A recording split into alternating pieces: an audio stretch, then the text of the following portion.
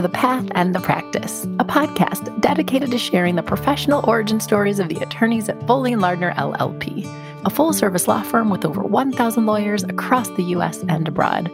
I'm your host, Alexis Robertson, Director of Diversity and Inclusion at Foley. In each episode of this podcast, you'll hear me in conversation with a different Foley attorney. You'll learn about each guest's unique background, path to law school, and path to Foley & Lardner. Essentially, you'll hear the stories you won't find on their professional bios. And of course, you'll learn a bit about their practice. Now, let's get to the episode.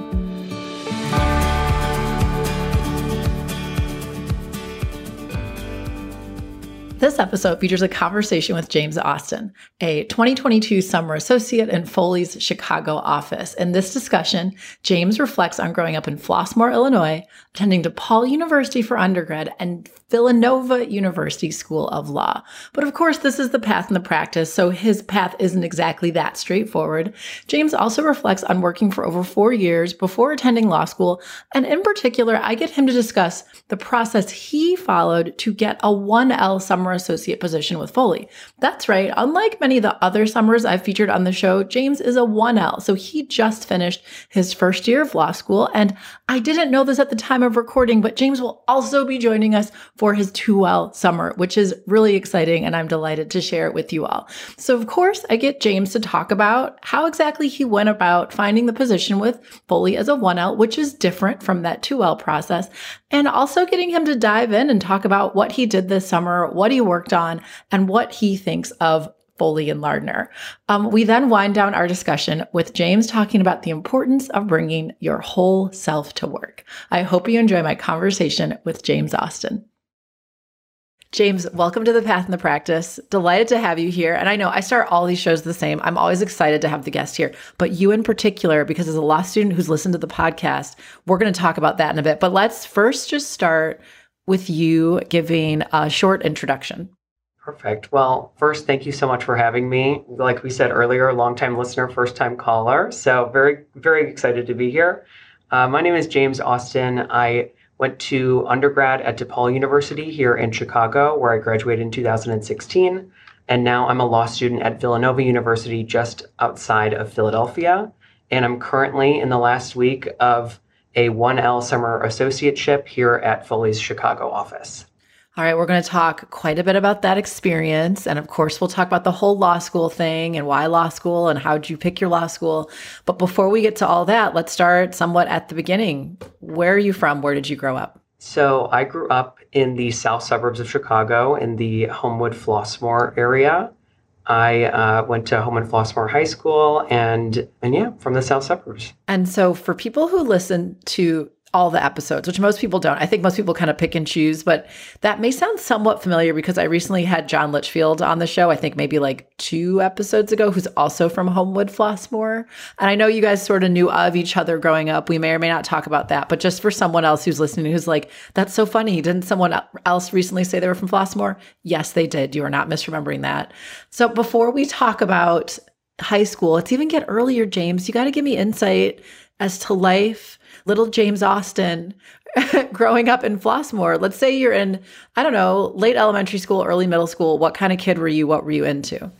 Ooh, that's a great question. I haven't had to think back that long in a while, but in middle school, I was always getting in trouble for talking too much. I do remember that specifically. I also remember my handwriting being just as poor as it is today. It is the same exact handwriting I had in 5th grade, but I was very active. I had a bunch of friends, very social as per my talking. And I played baseball growing up. I played baseball for about 10 years. Wow. Just like very low stakes little league baseball. My dad was my coach along with my best friend's dad. You say that, but then you say 10 years. And I know towards the end, you're sort of good at baseball at that point.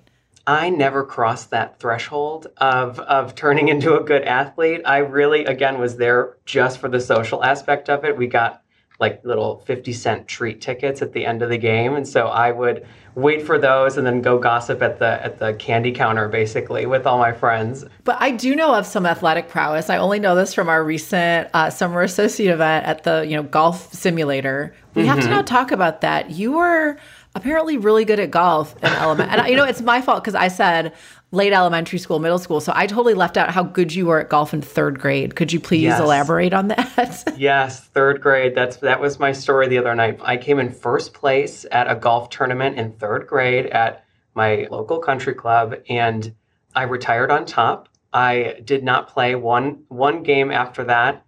I did a bunch of lessons leading up to that, and then it kind of culminated in that third grade championship plaque that I should honestly maybe bring to the office to hang up on a wall somewhere. But it was super fun. I love golf. My dad golfs, I think, every single day during the summer. And so I know all the rules of golf. I used to be a caddy for approximately 3 days. So I know all the rules from caddying as well. So I understand how to play golf, and I really love the activity or like the whole environment of golf, driving the cart, chatting with people. But the actual playing might not be my favorite thing. You just hang it up. You peaked, you were done. And I agree about bringing in that plaque because I'm going to fast forward and we're going to talk about you being a 1L summer associate. But I'm going to say you're going to come back to Foley for your 2L. And I'm going to say you're going to have an office at Foley. So in what is it, another 2 years, I can stop by your office and see that plaque, which I think you should proudly be displaying. Yes, I think my task tonight is to go home into the attic to search for that. So I think I will do that. I'll send you a picture. And you know what, James? I'm sorry because this podcast may follow you, particularly at Foley, and you might be 7-8 years into practice, and some partners going to be like, yeah, so you were really good at golf in the third grade. But anyway, we will keep moving. Take me to high school. Were you similar in terms of, like you said, you like to talk. I'm assuming you had a lot of friends, but what were the high school activities and what was the thought process as you started thinking about college? Yeah, high school, I loved high school. I thought it was such a great experience for me. I was involved in so much. I was in choir, probably the same choir that John was in. We actually haven't had that conversation yet, but I was in choir and I got to travel to Europe with that choir, which was super fun. We went to France and England. I was a part of the broadcasting team or broadcasting club, I guess. We had a whole broadcasting facility and our very own radio station at our high school. And so if you tune in within the 50-mile radius of the south suburbs and you tune into 88.5 FM, you could have heard me on there when I was in high school, which was very fun. You were on the radio. So you have experience doing this that we're doing right now. Yes, I do. Yeah. I mean, very limited experience, but I would just bring my friends on and we would talk about nothing, news that was going on. We had to, part of the broadcasting assignments were to pull news from AP News, and we had news hour every hour. So we would read some of the latest and greatest, and it was really fun. The broadcasting teacher at the time also was my dad's high school broadcasting teacher. And so he knew my dad, and it was just like a fun reunion. He made everything so great. So I had a really great experience in broadcasting. One of the biggest projects I did for that was we had to make a 55-minute radio documentary. And so I did mine on Alzheimer's disease because my grandpa at the time had Alzheimer's disease. And so I interviewed a bunch of doctors and nurses and nurse practitioners about the disease and put together a 55-minute radio documentary. And we did that over the course of the whole year. And that was our final project and final grade for the year. That's so neat. I didn't realize, well, I guess when you say it, it makes sense that schools would have these sorts of activities, but it never occurred to me it would be that. Now, though, it might be a 55-minute podcast. Yeah, I essentially made a 55-minute podcast. It was just so old school, and how I had to edit everything together and how we actually ended up playing in the machines that we were using. I mean, looking back, it wasn't terribly long ago, but it still feels like ancient technology by today's standards. But now they have a whole television studio. It looks like a professional ABC7 News. That's so cool. So there's another attorney I've had on who was very focused on being a journalist, actually. And when she was in college, this is Lori Taylor, she would be the local affiliate for whatever. I forgot where she went to school, but that's cool. And also my mind is now thinking ahead. Go ahead, join Foley, and you could do some sort of like special editions of the Path and the Practice. The ones that aren't just one long conversation where you're out in the field, you're getting to know Foley attorneys on a theme. Well, anyway, we'll talk about that later. Okay, so you go to college. You already said where you went, but say again where you went and talk about how you figured out where to go to school and I don't know if you knew what you wanted to do, just what was the thought process? Yeah, so I went to two undergrad institutions. So the first one, I started at the University of Illinois in Urbana-Champaign, and it's just a huge Big Ten school. And when I was there, it was my first time living not at home, obviously, and I was in the process of kind of discovering who I was and kind of coming out to myself. And so I just never really found a place that I could call home at the University of Illinois. And so I thought it'd be best if I transferred, kind of came back home closer to the city in a more comfortable space so that I could have the room to figure myself out. Yes. And so at the end of that year, I decided to transfer to DePaul University in Chicago, and it just seemed to be a great fit. I think I knew from the minute I stepped on campus for a tour in February, and February in Chicago is pretty much the worst time ever. I still really loved the campus and the whole experience. And so I said, if I love it now, I will certainly love it in the spring, fall, and summer. So I decided DePaul would be a great fit for me. And to another part of your question, I initially was a journalism major as well. And so I did broadcast journalism at the University of Illinois, along with a bunch of gen eds, and then transferred to the journalism school at DePaul University. And then I kind of realized that journalism maybe wasn't my number one passion. And I still really liked telling stories and I liked talking with people and working with people, but just maybe not in that way. And so I just transferred to a communication major with a minor in religious studies. All right. So you just said a lot, and I have to unpack it a little bit. In terms of going to the University of Illinois, it's Illinois Champaign Urbana. So for those who are from the state of Illinois, you might have a sense, but for those who aren't, I think of it as being downstate. In many ways, the Chicago area, which is where DePaul is, we're quite far north. We're right next to the lake.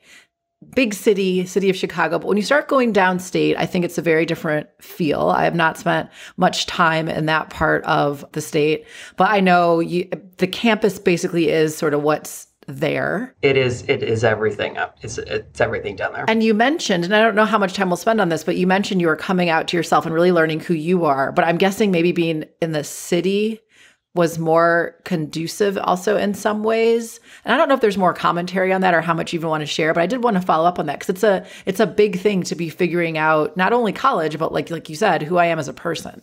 Right. It was just a really challenging experience. I think especially going down there alone, me and my roommate were not identical matches. And so that made things harder. I tried to put a square peg in a round hole and rush a fraternity, which just didn't make sense for me as a person. And so I just tried to do all of these different things that just ended up not working for me because I was trying to force something that was not. There's this denial of who I'm going to do the things on paper or that others would say I should do to have the quintessential college experience. But it's not, I'm guessing simultaneously, it's sort of undeniable that this stuff isn't what I'm interested or who I am. Yeah, exactly. And so I think I was just in that crossroads of figuring that out. And I just had to learn that the hard way. And I came home, honestly, quite a bit that year just because the studies for me were never something that consumed my whole life. I was always really good at school, and that did translate to college, luckily for me. And so I was able to kind of focus on myself and kind of put that time in that I needed to spit myself out on the other side, a better person. There's two paths I have to follow. One, and I know we're going to talk a little bit more about DePaul, and then we're going to talk about where you worked, and then we'll get to law school. What brought you to University of Illinois in the first place? I thought I wanted a Big Ten experience. I thought I wanted that classic quintessential college experience. And the University of Illinois was just the closest, the cheapest, and one of the best schools I got into. And so it just made sense on paper. It was exactly what I wanted. And then in reality, it just wasn't exactly what I wanted. Well, and I love you sharing that. I don't know, there's so many things I feel like we talk about on this podcast, but particularly because we are catching some high school students, strangely enough, listening. I just think it can be reaffirming to hear someone say, what I thought I wanted wasn't what I thought I wanted, because I think to some extent we all need permission for that. But also, I know when you look back, I'm significantly older than you, but when you look back, learning something at 18, 19, 20 is still pretty early to learn it. So you aren't exactly behind in figuring out, who you are. But anyway, you go to DePaul, you switch majors. I think communications is a fantastic major for somebody who later goes to law school, by the way. I think it'll have been the episode right before this one features Chris DeGennaro. and we talk about the majors you can be before law school. And we were both basically pre-law, like philosophy, political science sort of majors. But I think that kind of major, or even like accounting or communications, something without law in it is probably a better way to go. Although I'm guessing, did you know that law school was going to be in your future at this point? I had an inkling that law school would be in my future, but I went through that kind of phase I think that everybody might go through where it's like, I don't want to work a 9 to 5 and I want to be as artistic as humanly possible and all of that stuff. And so again, figuring out exactly what I wanted was so hard. Was just so hard, you know what I mean? And you don't know until you live through everything, at least in my opinion. And so law school was on the back burner, but that's because I've got a lot of lawyers and judges in my family. And so I just always had that in the back of my brain from a very early age. So you'd had some exposure to that. I know you mentioned at DePaul, you switched to being a communications major, and then I think you said religious studies minor. Why did you pick that up as your minor?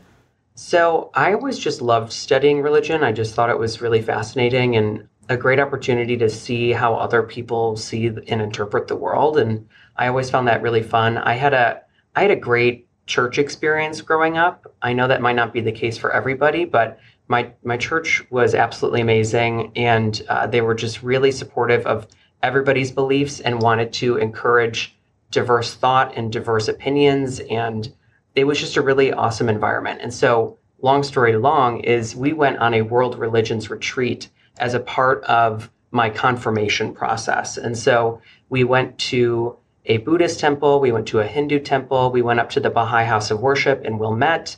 We also went to a mosque on Friday night and a Baptist church on Sunday. And so we kind of got to see the whole spectrum of religions just in the Chicago area, but they really represent such a diverse population.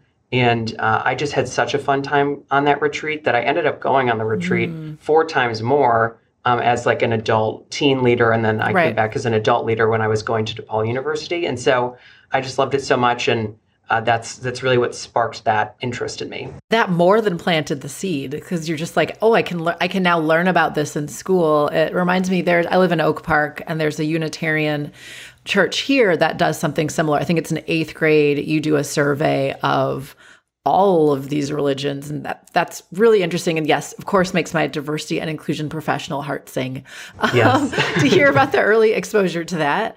And then something else you said, because James, I realize we could talk about a lot of things, and I will keep us moving forward. But something I think you said is so important about, to some extent, we have to learn from doing. And actually, I'd say to most extent, we have to learn from doing. And I think that's also a big theme of this podcast is people saying, hey, I thought I wanted to do this, or I thought I wanted to be a lawyer, or I thought I wanted to be this sort of lawyer. But what I found was actually, it wasn't X, it was Y. And that's really what you hear about in journeys. I don't know if you have any further commentary on that, but that's just a really profound insight.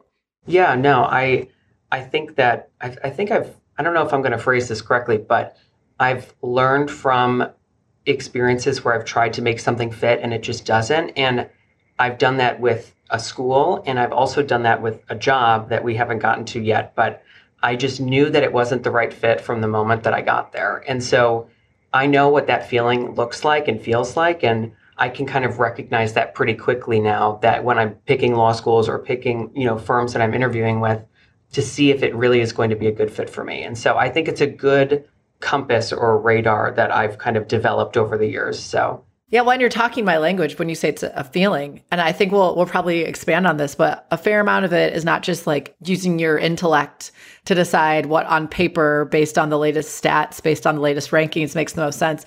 A lot of the decisions we make as human beings, they come down to just how I feel in the position or at the school or whatever I'm doing. I know we're going to talk about that more. So we'll keep moving forward. You go to DePaul, you graduate, you mentioned it was in 2016. Mm-hmm. So we have a little bit of a gap to close between college and then you starting law school. What did you end up doing in between? So I had 3 jobs over that course of those 5 years. And so the first one, I was a project manager for a web design and development studio. And it was a very small company. We had about 12 people there. It was really fun. It was really great. It was partnered with, it was, I guess, connected to a music studio in Chicago. And so we had professional recording studios downstairs where giant orchestras would come record. Some amazing artists would come record.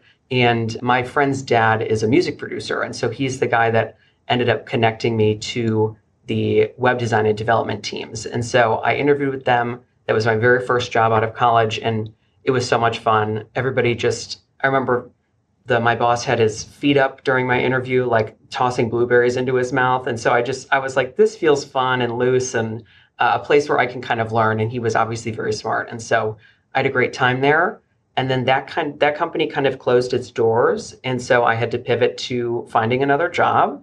And I ended up at a marketing agency for a little bit. I actually don't even really put this on my resume because it was such a short blip of like 3 months. Yeah. But that marketing agency just wasn't the best fit for me at the time. And so that prompted me to begin my search rather quickly for a new opportunity. And so I knew a friend of mine that worked at a company called WeWork. And at the time, it was such a new and exciting startup in Chicago. And I was very excited about everything that they were doing. And so I ended up applying. I got an interview, met a few different people, and ended up getting a job there in a very unique product that they were launching here in Chicago. And actually, I'm going to pause you right there because we'll say a few more sentences or questions about that. But I do just want to acknowledge what you said about having that one job you were only at for about 3 months. This is the former recruiter in me talking, but it actually really goes, I think, along with the theme of our conversation about places being the right fit and feeling like you belong somewhere. In my former life, when I would help lawyers find jobs, we all sort of have this feeling of like, I have to stay at X for, name it, 1 year, 3 years, whatever it is. But I think there's something to be said for if something's really not the right spot for you or good for you, you absolutely can transition. And I also think it's neat that all these jobs that you've mentioned, they do fall within that communications focus that you had. Mm-hmm. Yeah, they all do. Yeah, absolutely. And you bring up a good point. I did have to address the fact that I had only been there for 3 months when I interviewed at the following job. And so just being honest, I find is the best policy. And people really can see that you're being genuine when you answer a question. And of course, you want to put a positive spin on everything. But I was honest in my answer and that it's not a good fit for me. And I'm looking for a different kind of challenge. This isn't the direction that I thought it was going to be. And so that's why I'm looking to pivot. And so which, by the way, shows all sorts of self-awareness that I think people appreciate. Like you said, if you're able to couch things in a way that makes sense, but isn't ever disparaging a place. And so I can see from your LinkedIn, you were then at WeWork for a little bit over 3 years. I'm going to resist all temptation I have, by the way, to ask a lot of questions about that, because I think for anyone who sort of followed just the exponential growth of WeWork, there's actually a lot of information out there. So I can imagine that it was a really interesting time. Maybe you say a little bit about what your role was, and then we can start talking about that transition and why you started thinking law school was your next step. Absolutely. So yes, there's plenty of materials out there about the WeWork story. And so everybody can look into those if they don't already know. But I worked on a very specific product for WeWork. And so we launched a product called Powered by We here in Chicago. And so that's where we would partner with Fortune 100 clients on either redoing their space, revamping their corporate culture, or doing both of those things. And so me and my team were in charge of really going into our first client here in Chicago and completely revamping their corporate culture. And it goes from the ground all the way up. And so we really needed to speak to the C-suite level people at these Fortune 100 clients to understand the goals that they had for their company culture. And then we also needed to speak to the employees at the local level to understand how things operate there. And so we kind of built out the model for that product here in Chicago. And then me and my team were tasked with flying around the world, but me specifically around the country, to implement these same kind of initiatives at different client sites around the country. And so I was in Kansas City, I was in New York, we consulted with people in Texas and San Francisco, and my boss even flew to China to go and do the same thing out there for a little bit. And so we had a really unique opportunity, and I think far too much responsibility for a 25-year-old to be taking on themselves. I was going to say, and suddenly you are leading culture change at a top company. That's amazing. Yeah, it was, really, it couldn't have been a better opportunity. And it was really just trial by fire. There were no rules, and we we literally were writing the playbook on how to navigate a relationship with a corporate client. And so those came with a lot of learning opportunities and a lot of mistakes, but a lot of really awesome moments to shine and kind of show your skills too. And so I thought it was just a great experience overall. And I've made some of my greatest friends now in life from all of these experiences. Wow, that is so interesting. That's like you called a product or a service. I didn't realize that WeWork did. I think a lot of people think of WeWork as the explosive growth of shared office spaces, but it makes sense. I have heard of some of the other things they would offer. But so you do that for 3 years. That's kind of a while. You're enjoying it, but you decide to go to law school. Why? What happened there? I decided to go to law school. It was just at the time when, I guess over the years, to make a long story long, I bought a bunch of LSAT books over the years, right? And so I just was like, oh, this one has great reviews. Like, let me just buy it. Wait, I'm sorry. All this is going on. All this is going on in life. And in the background, you've been secretly, or not secretly, but low key, just poking around, considering the LSAT. And by the way, so how long ago had you started just happening to buy LSAT books? LSAT purchasing started, it was probably a 4-year process of LSAT purchasing. And ever since I graduated from undergrad, I think is right about 2016 is when I started buying the LSAT books. And so, but like I said earlier, my grandpa was a lawyer and a judge here in Chicago. And then his dad was a federal judge here in Chicago. And so the idea of being a lawyer has always been on my mind. And I think I have a lot of the same skill sets that my grandpa has. And he's just a very thoughtful, smart guy, not calling myself thoughtful and smart. I'm trying to be humble here. But I think that he has kind of rubbed off on me, I guess is to say. And so it's always been in the back of my brain. I've been buying LSAT books for the last like 4 or 5 years. And as we approach 2020, so it's the end of 2019, things are changing at WeWork at this time. And so I start to think, hey, maybe it is time for me to pivot. Why don't I lean into all of those LSAT books that I have collecting dust in my parents' house? And so over the winter break of 2019, I went down to my parents, spent the holiday with them, and then took a bunch of the LSAT books back up with me in January of 2020. And so I just was kind of peeking at them. I didn't really even know what the LSAT schedule looked like or when they were administered or any of those things. And so I was just very casually looking. And then I had the opportunity to take a severance or keep my job at WeWork. And knowing I had kind of worked out all the timeline by then, and knowing that I was going to school in the fall and the opportunity for this specific severance, I said, it makes sense. Timing. Yeah, decent timing solid for me. Timing. Yes. And so I ended up being able to take a severance. So my last day at WeWork was December of 2020, the very last day of December. And then that January through, actually, you know what? I think I've messed up this story, if I'm being honest with you. I think I've messed up the timeline. Well, no, your LinkedIn is December 2020. Yeah, December 2020, but I guess that doesn't factor in the LSAT studying that had to be done before then. And so, like I said, during that time, the end of 2019, things were changing at WeWork. And so that's when that 2019 studying. Year, at the beginning of 2020, I started studying. The pandemic comes. Then I really lean into studying because I'm just working from home and I have no idea which way is up basically at this point. And so I said, let me just throw myself into a structured assignment that can kind of keep me sane as I live in this studio apartment. And so I did that. And then I ended up taking the LSAT twice. So I took it in June and maybe August, the one right after that. That's when I knew I had my LSAT scores back. When we get to December, I do have that opportunity for a severance or to keep my job. And timing worked out where I knew I was going to law school at that point. So I took a severance and was able to really thoughtfully make that decision about where I was going to go to law school. Now go back to because I know some listeners, particularly those contemplating law school, are going to say, well, why'd you take the LSAT twice? How's that work? What's the benefit of that? Yes. So the LSAT is a difficult test, in my opinion. I did not have the best time studying for it, if I'm being fully honest. It's not impossible to pass, but it's just like any other standardized test. You just need to learn how to take it. And so I just didn't have the resources available to me to hire a tutor to kind of help coach me through that process. And so I was doing all the studying on my own and just trying to make sense of it. And so taking practice tests, making sure you take a diagnostic test at the very beginning of your studying and then kind of track your progress that way along the way is very helpful. So that's a big piece of advice I'd like to share. But yeah, I was just studying it on my own. And so when I took it in June, I didn't get as good of a score as I was hoping to get. And so I said, I can take it one more time and still stick to my timeline of applying by Thanksgiving. That's the date I had in my brain. And so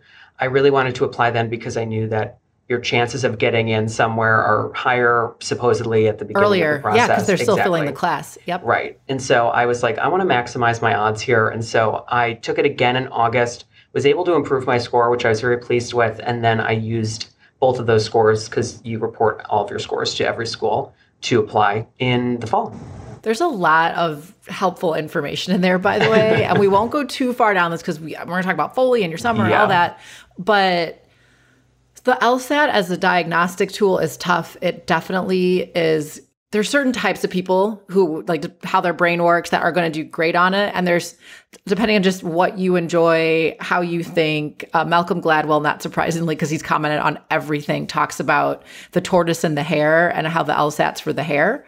And just because you test really well in that way doesn't necessarily, indicate that you're going to be amazing as being a lawyer. Just like if because you don't test well in that way doesn't mean you won't be an amazing lawyer. Right. And that also for somebody walking in off the street, sure, someone could walk in off the street and score a top score, but a lot of people tremendously benefit from a prep course or from, like you did with materials, but not everybody knows that. And there are a lot of people who are like, yeah, I'll just go take the test. And they don't realize tips and tricks and all of that. And frankly, as a diversity professional, it starts getting into questions of equity and fairness and all of that, which we won't get into, but I do want to highlight that because for someone in college listening, if you can swing it, if you have the means to take a prep course, that can be a huge difference in your score because they're going to tell you how to navigate that test. If you buy a book, that's also going to vastly improve your score. But there's plenty of people who just schedule it and go take it and have no idea. That is absolutely wild to me. I cannot imagine taking that exam blind. I am not the best standardized test taker. I'm not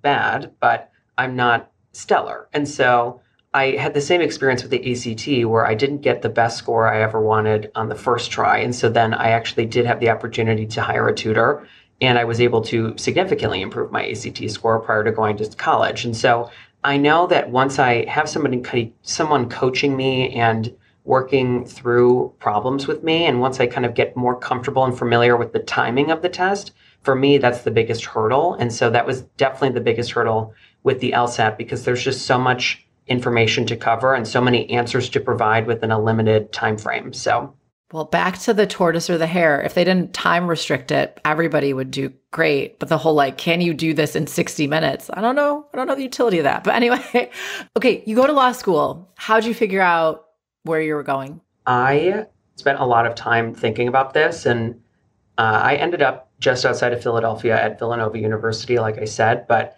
it was not my intention to move to Pennsylvania when I started this process. And so I think that really just speaks to how you really just need to follow your gut during that entire time.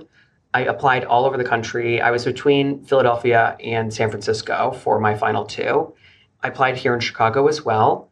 And you just kind of have to see what the best fit is. I got into a lot of great schools in New York and Chicago and Philadelphia, but every time I took a call with Villanova, I was just more and more impressed with the offerings that they had, the mentorship programs that they had, the clinics that they had available.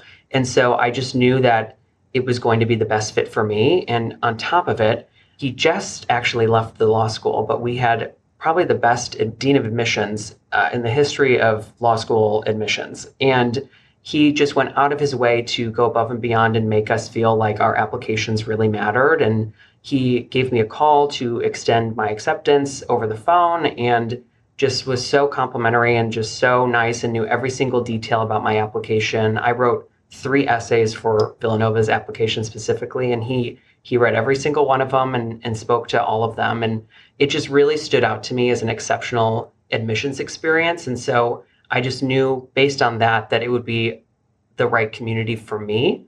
And so when I did take that severance, I had the time afterwards to go ahead and travel to Villanova. Once I stepped foot on campus, I was like, this is it. I just know that this is the place.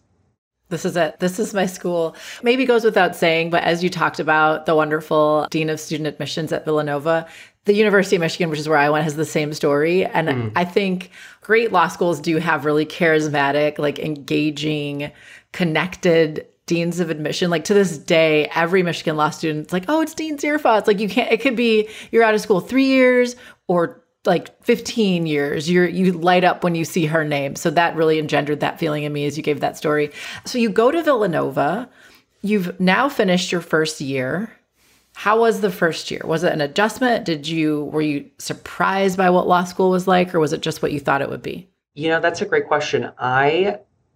It was kind of a mixed bag, I guess. It is very, very hard. And I love it though. I do want to preface everything that I'm saying. I actually do love law school and I love going to school. Well, and you're very involved. I see you're doing a lot of activities there. So talk about those too. Yes, absolutely. I love law school. I think I've never worked harder in my life, but I've never felt more proud about the work that I've put out either. And so I think you get out of law school what you put into it, I guess is what I mean to say. And so I'm super involved at school. I was a 1L representative on the Student Bar Association. I was just elected to be the treasurer for next year, so I'll be on the executive board of the Student Bar Association. I am on the negotiation team as of very recently. I'm also like a dean's student ambassador. And so I just, help take tours and kind of sell Villanova to any prospective students. And so I really do love it. I think all my professors are absolutely amazing. And they've all gone out of their way to help me through the process because, transitioning from professional life to law school is very hard in and of itself. But even if you were going from undergrad to law school, it's a completely different school experience too. And so everybody just is kind of treading water and just trying to keep their head above. And you do get the hang of it eventually. Like by the end of second semester, I knew how I like to study. I knew how much time I would need to take to read something. But for that first semester, you're really just, reading every single word on every single page. Well, like you said, it's treading water. It's disorienting. For most classes, it's one exam that decides your grades. You're not quite sure how they're going to be testing that. And I caught what you said about professors being helpful because when I meet law students now, because also in some schools, the professors are there to publish. Like there are some who are like, yeah, and I happen to teach some classes. And I will mention to students, go to that professor's office hours, talk to them. If they have, some of them will have the exams from prior years, and not everyone, but some of them will show them to you. And that is invaluable. And the students are sort of like, oh, you can tell they're scared. And I was like, you're paying, or someone is paying a whole lot of money for you to be here.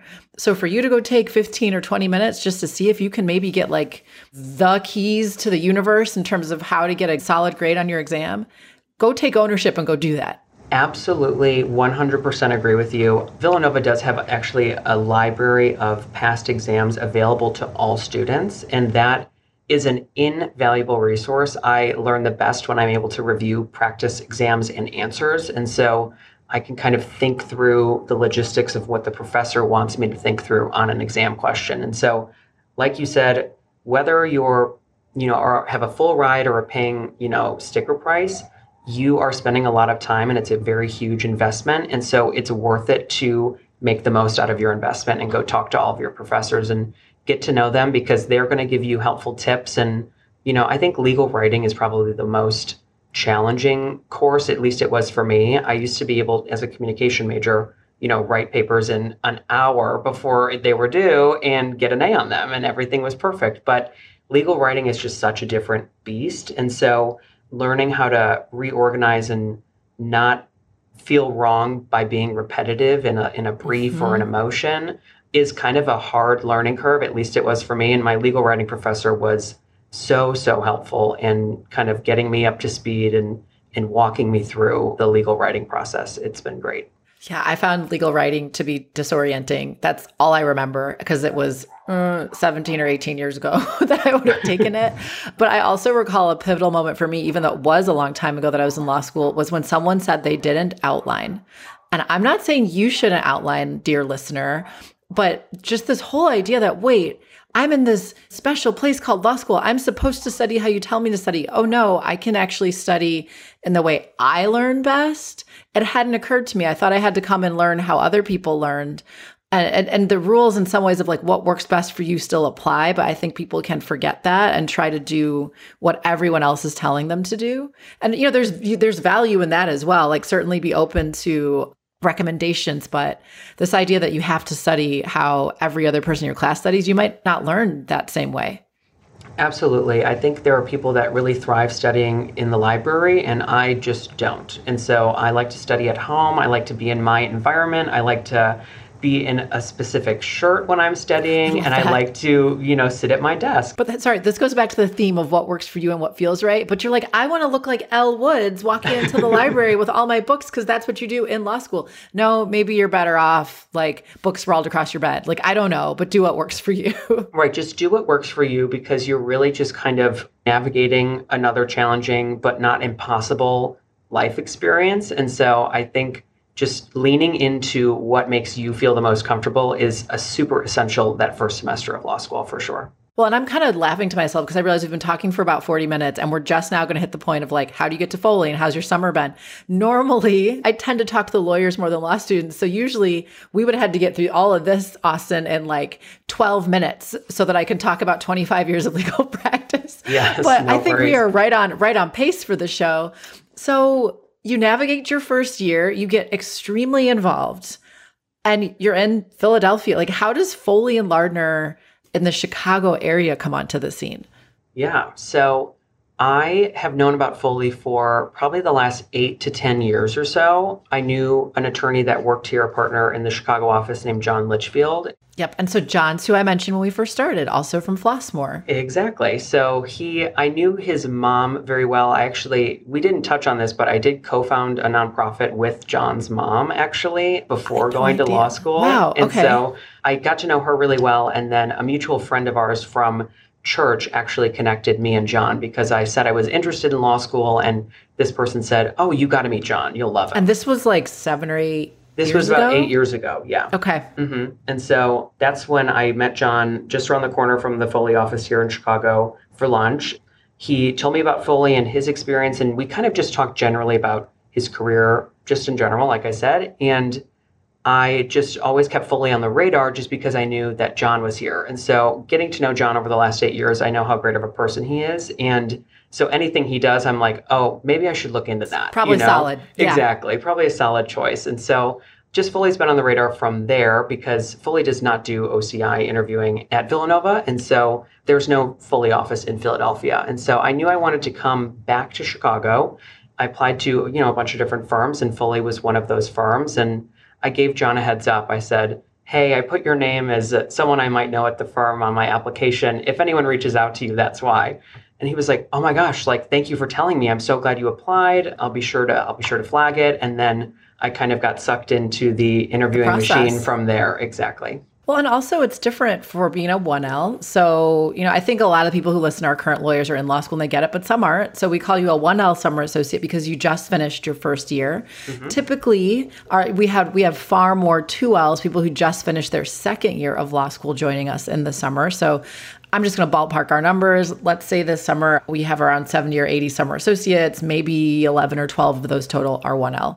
Yes, I think that is right. This summer, I know we have 97 summer associates total across the firm. There you go.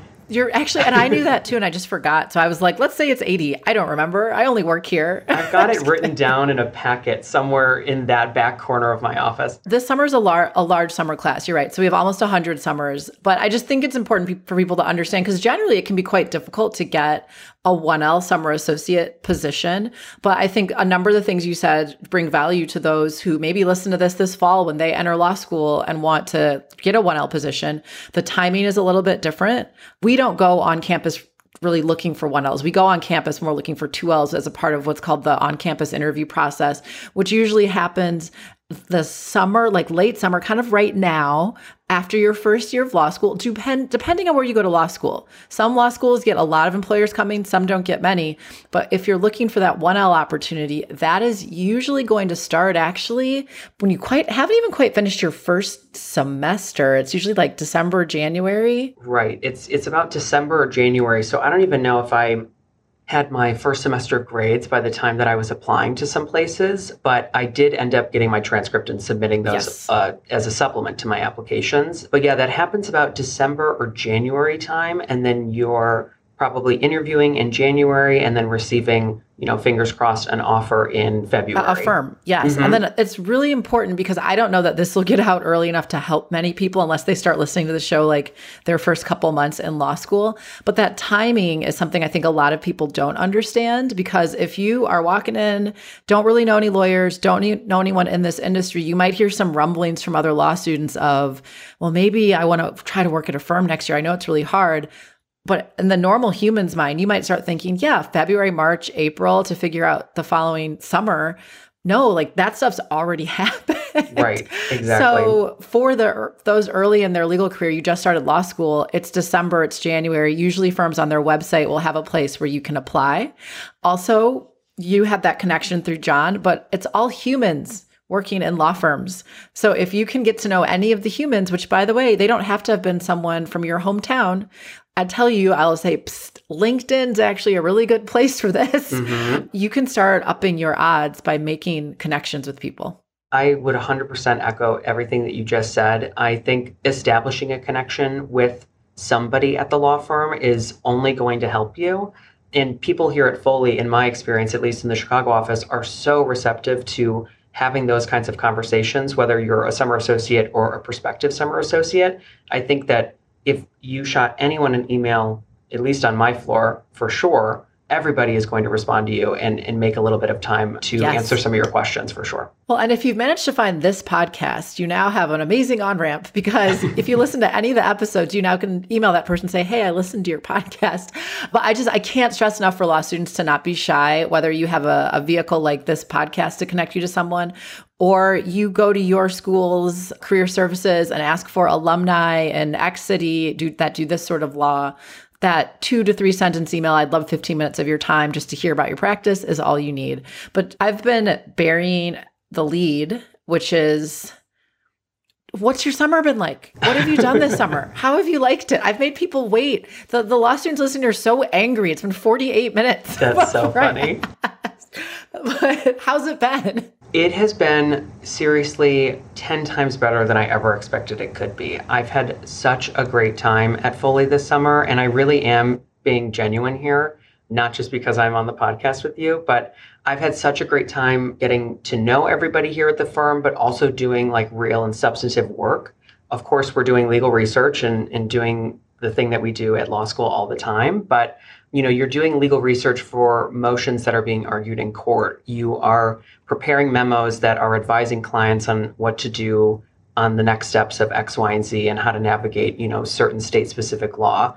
I've been able to, sit in on different arbitrations that we've hosted here at the office. I've sat in on live in-person depositions, which have been so fun and thrilling. And I didn't touch on this, but I came into this summer associate position not knowing if I wanted to do the business law route or the litigation route. And so they designated me as kind of doing half and half. And so I got to take projects really all across the board just to narrow this down on what direction I wanted to go with my next 2 years in law school and subsequent legal career. And so I have determined that litigation is the life for me. And I just feel like I would be best suited for a litigation-based practice. And so I'm really excited to kind of pursue that next summer. And it's really just been such a fun time. And on top of the work that you're doing, which is real work, like I said, you're also spending a lot of time getting to know the attorneys here at Foley. And someone said this, I think our first week, I actually think it was John. He said, you're basically on a 10-week interview. We want to see who you are, how you work, and how you connect with everybody here at the office. Because I think the most important thing, at least in my experience, is being able to work with people when you have like good people that you're working with, late into the night when you're drafting something, or, spending time with just in casually outside of work. Like you want to be able to relax and have fun and really enjoy the people. And so I think that's a huge focus here at Foley, and it's been great. To add on to what John said, that interview also goes both ways, because as you were saying, you got to do work on 2 different primary practice areas, litigation and transactional work. So you're figuring out not only what work do I seem to enjoy the most, but also which people do I enjoy the most. And I know you said you're going to focus on litigation, so I'm not at all disparaging our very large corporate department. No. They're all great too. All wonderful. But chances are, in addition to you liking that subject matter area more, there's also some associates or partners that you've especially clicked with. And that's another thing about being a summer associate. That is your time to get to know the firm, not just to prove that they should give you an offer, but so that when you do come back, particularly for those who are doing this as a 2L, you have a sense of who the people are, and you've met a lot of them. So you kind of know who you maybe even want to work with before you start. And that's hard. You don't have that sort of time to get to know so many people when you started and that billable hour clock has started, which is a really important part of the summer experience. So I will sometimes have to reframe the time for summers who maybe get a little too intense on the legal work, which is important, but they'll want to skip the social things. And it's like, no, please go, because that is potentially equally as important. Like, this is your opportunity to get to know everybody. Absolutely. I think everything, again, you said is completely on point. I can't stress enough how important the social things are. And Foley does an amazing job at scheduling a ton of awesome social opportunities for all of us summers just to get to know each other. But also, all of those events have different associates and different partners at them. And so you really get to network and meet people. And when you go to those events, some attorneys will say, hey, I actually have this research assignment, or I'm actually looking for somebody to draft this, or would you be willing to help? And that's where those projects kind of come up organically when you're not pulling them from that work allocation system. Mm-hmm. Yes. And let's spell that out, because I know this is the question, how does the summer program work? So we do have, you said, a work allocation website where attorneys can put in assignments and you can pick and choose what you'd like to do. But you can imagine it can be a little bit challenging for us sometimes to get our attorneys to keep that up to speed and put in the latest and the greatest. So you then have that added opportunity. If you meet someone, they might say, oh, James, I'm actually working on X. You think you could do some research? And then they may even go ahead and put that in the system just so you can kind of better track what you are working on this summer. But that's usually how you get the work. The other thing I want to clarify for law students listening is that what you come in, whether you're assigned to a group or not, will often depend on the Foley office you're in. So Chicago is one of our larger offices. More of our summer associates come in undeclared. They are going to do a lot of things and decide what they want to do. But sometimes we do have summers who are, well, I'm going to be a summer associate for the corporate group or for litigation or for bankruptcy or for IP. IP in particular, they usually know because they, come in with like a mechanical engineering background. Right. But depending on the size of the office and us knowing what group is going to need the support, you may not be in I'm just kind of decide what's best for me. So that can depend. But that being said, we as a firm are focused on you connecting with the group that works best for you. So occasionally people will end up switching a bit after the fact, not saying you should, but ultimately our goal is for you to fit with the group that you're in. Exactly. And yeah, that opportunity was extended to me. So I was able to have the flexibility to kind of explore different kinds of practice areas, and the litigation work just really fit well with my soul. So I was really excited to tell everyone that I'm pursuing that. Well, and we had the opportunity to connect briefly because we did a CLE for a client, or when I say we, I mean a couple of our labor and employment attorneys. I got brought in due to the subject matter just to kind of give them tips, but you were gracious enough to do a lot of the research for an extremely well-received client CLE. So that was very cool to see. That was a really great opportunity too, and one of the first ones that I was able to work on. And so I had to actually pull out that constitutional law hat from law school that I had just taken off. And so that was really fun. And I was really glad to even be present at the presentation for the client. So like I said, you're doing real client-facing work, and it's just been a really great opportunity and an awesome learning experience so far. Well, as we wind down, first let me plug an earlier episode of the show that students may want to listen to, which is definitely check out episode 56. That is where I have Bob Scher and Amy Moynihan actually talk about the recruiting and summer process for Foley and Lardner. So we just talked about it for all of maybe 6 minutes, but with them, I talk about it for a full podcast. So check that out. James, as we do start to wind down, first I wanted to ask if there was anything you'd like to highlight that you didn't get a chance to highlight. And then after that, I want to transition to you getting your thoughts on your overall advice to a law student or someone just navigating law school or the summer process or whatever your general advice is. Yes, those are both good questions. I'm going to kind of, I think, combine both of those and tell a story as well. And so my story is when I was interviewing here at Foley, I was speaking with my now mentor, His name is Neil Moklin. He's an absolutely wonderful person. And he extended the opportunity for me to ask him questions about what it means to be a diverse attorney at a big law firm. And so I asked him what his experience was, and he obviously had nothing but great things to say about his experience at Foley. But the point that I want to point out is he said, bring yourself to the party, bring your whole self to the party. And so I would really just like to impart on everybody to really just be yourself and be as authentic and genuine as possible and follow that instinct that you've developed that's gotten you to the point that you're at, because you always want to be comfortable no matter where you are. And I find that I have been able to absolutely be myself my entire time here at Foley. It's just a wonderful place to work, but just really trust that instinct and find a place that best fits you is the biggest piece of advice that I could probably give. Oh, I love that, given who I am and what my job is here. And it's scary, by the way. Like, we just have to admit the vulnerability, and there's a little bit of fear in that. Okay, sure, I'm going to bring, what if someone has a problem with me bringing my partner? What if people judge me because I have small children? What if, I'm not seeing a lot of other Black, like whatever it is, like pick the diversity characteristic. Some of those, of course, we can't hide. Some of them we can. Mm-hmm. But I think for a lot of law students, you're many times coming out in debt. The priority is that job that pays you. And it can be very frightening to maybe bring some things to the forefront that perhaps intuitively you would otherwise not. But I just think that's such profound advice. I think this podcast shows we have a lot of different types of people here, all of whom definitely bring their full selves to work. But I have to acknowledge that it can be a little bit scary. And I don't know if you felt that at all.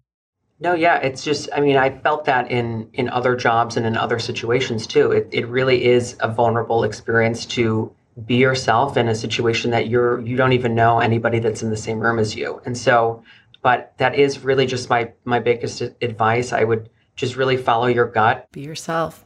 Hey, you said it before, follow that feeling. You already said it, if it feels right. Yes, you have to follow the feeling. You just, at least in my experience, like I said, I just know the second I walk into a building, a room, a job, an interview, anything, that this is a good fit or this is not a good fit. And so just listen to that inner voice in the back of your head. And I think that will lead everybody to the place that's right for them. Trust it. Oh, I love that so much. And yeah, we're going a little bit long, but I'm going to say one other thing, which is when you find that alignment where the inner voice is like, yes, this is the place for me, you're comfortable where you work, that is when you're able to have that long, successful legal career. Because guess what? Ramping up and becoming a lawyer is hard. Mm-hmm. Now add in ramping up and becoming a lawyer, learning all this whole skill set that sure law school prepped you for, but you still have a lot to learn. And you're doing it in an environment where you don't feel comfortable. You just have made the odds of success astronomically harder to achieve. Mm-hmm. And instead of us talking for another 90 minutes about this, James, we will wind down, because I'm like, man, we're just really hitting our stride here. But what I want to say is thank you so much for being on the show. As I offer this with all of my guests, but it's a little different because you are a law student and will soon be returning to Villanova. For listeners, if they have questions or comments for you, can they feel free to find you on LinkedIn and reach out that way? Absolutely. Please do find me on LinkedIn. I told Alexis this earlier, but I found other summer associates that had been interviewed on this very podcast on LinkedIn before I interviewed at Foley. So please reach out to me. I would be happy to return the same favor. All right. Thank you so much, James. Thank you, Alexis. Have a good one.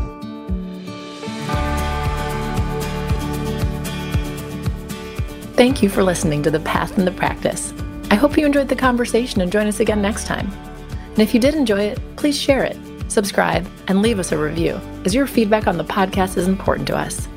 Also, please note that this podcast may be considered attorney advertising and is made available by Foley & Lardner LLP for informational purposes only. This podcast does not create an attorney-client relationship. Any opinions expressed herein do not necessarily reflect the views of Foley & Lardner LLP, its partners, or its clients. Additionally, this podcast is not meant to convey the firm's legal position on behalf of any client, nor is it intended to convey specific legal advice.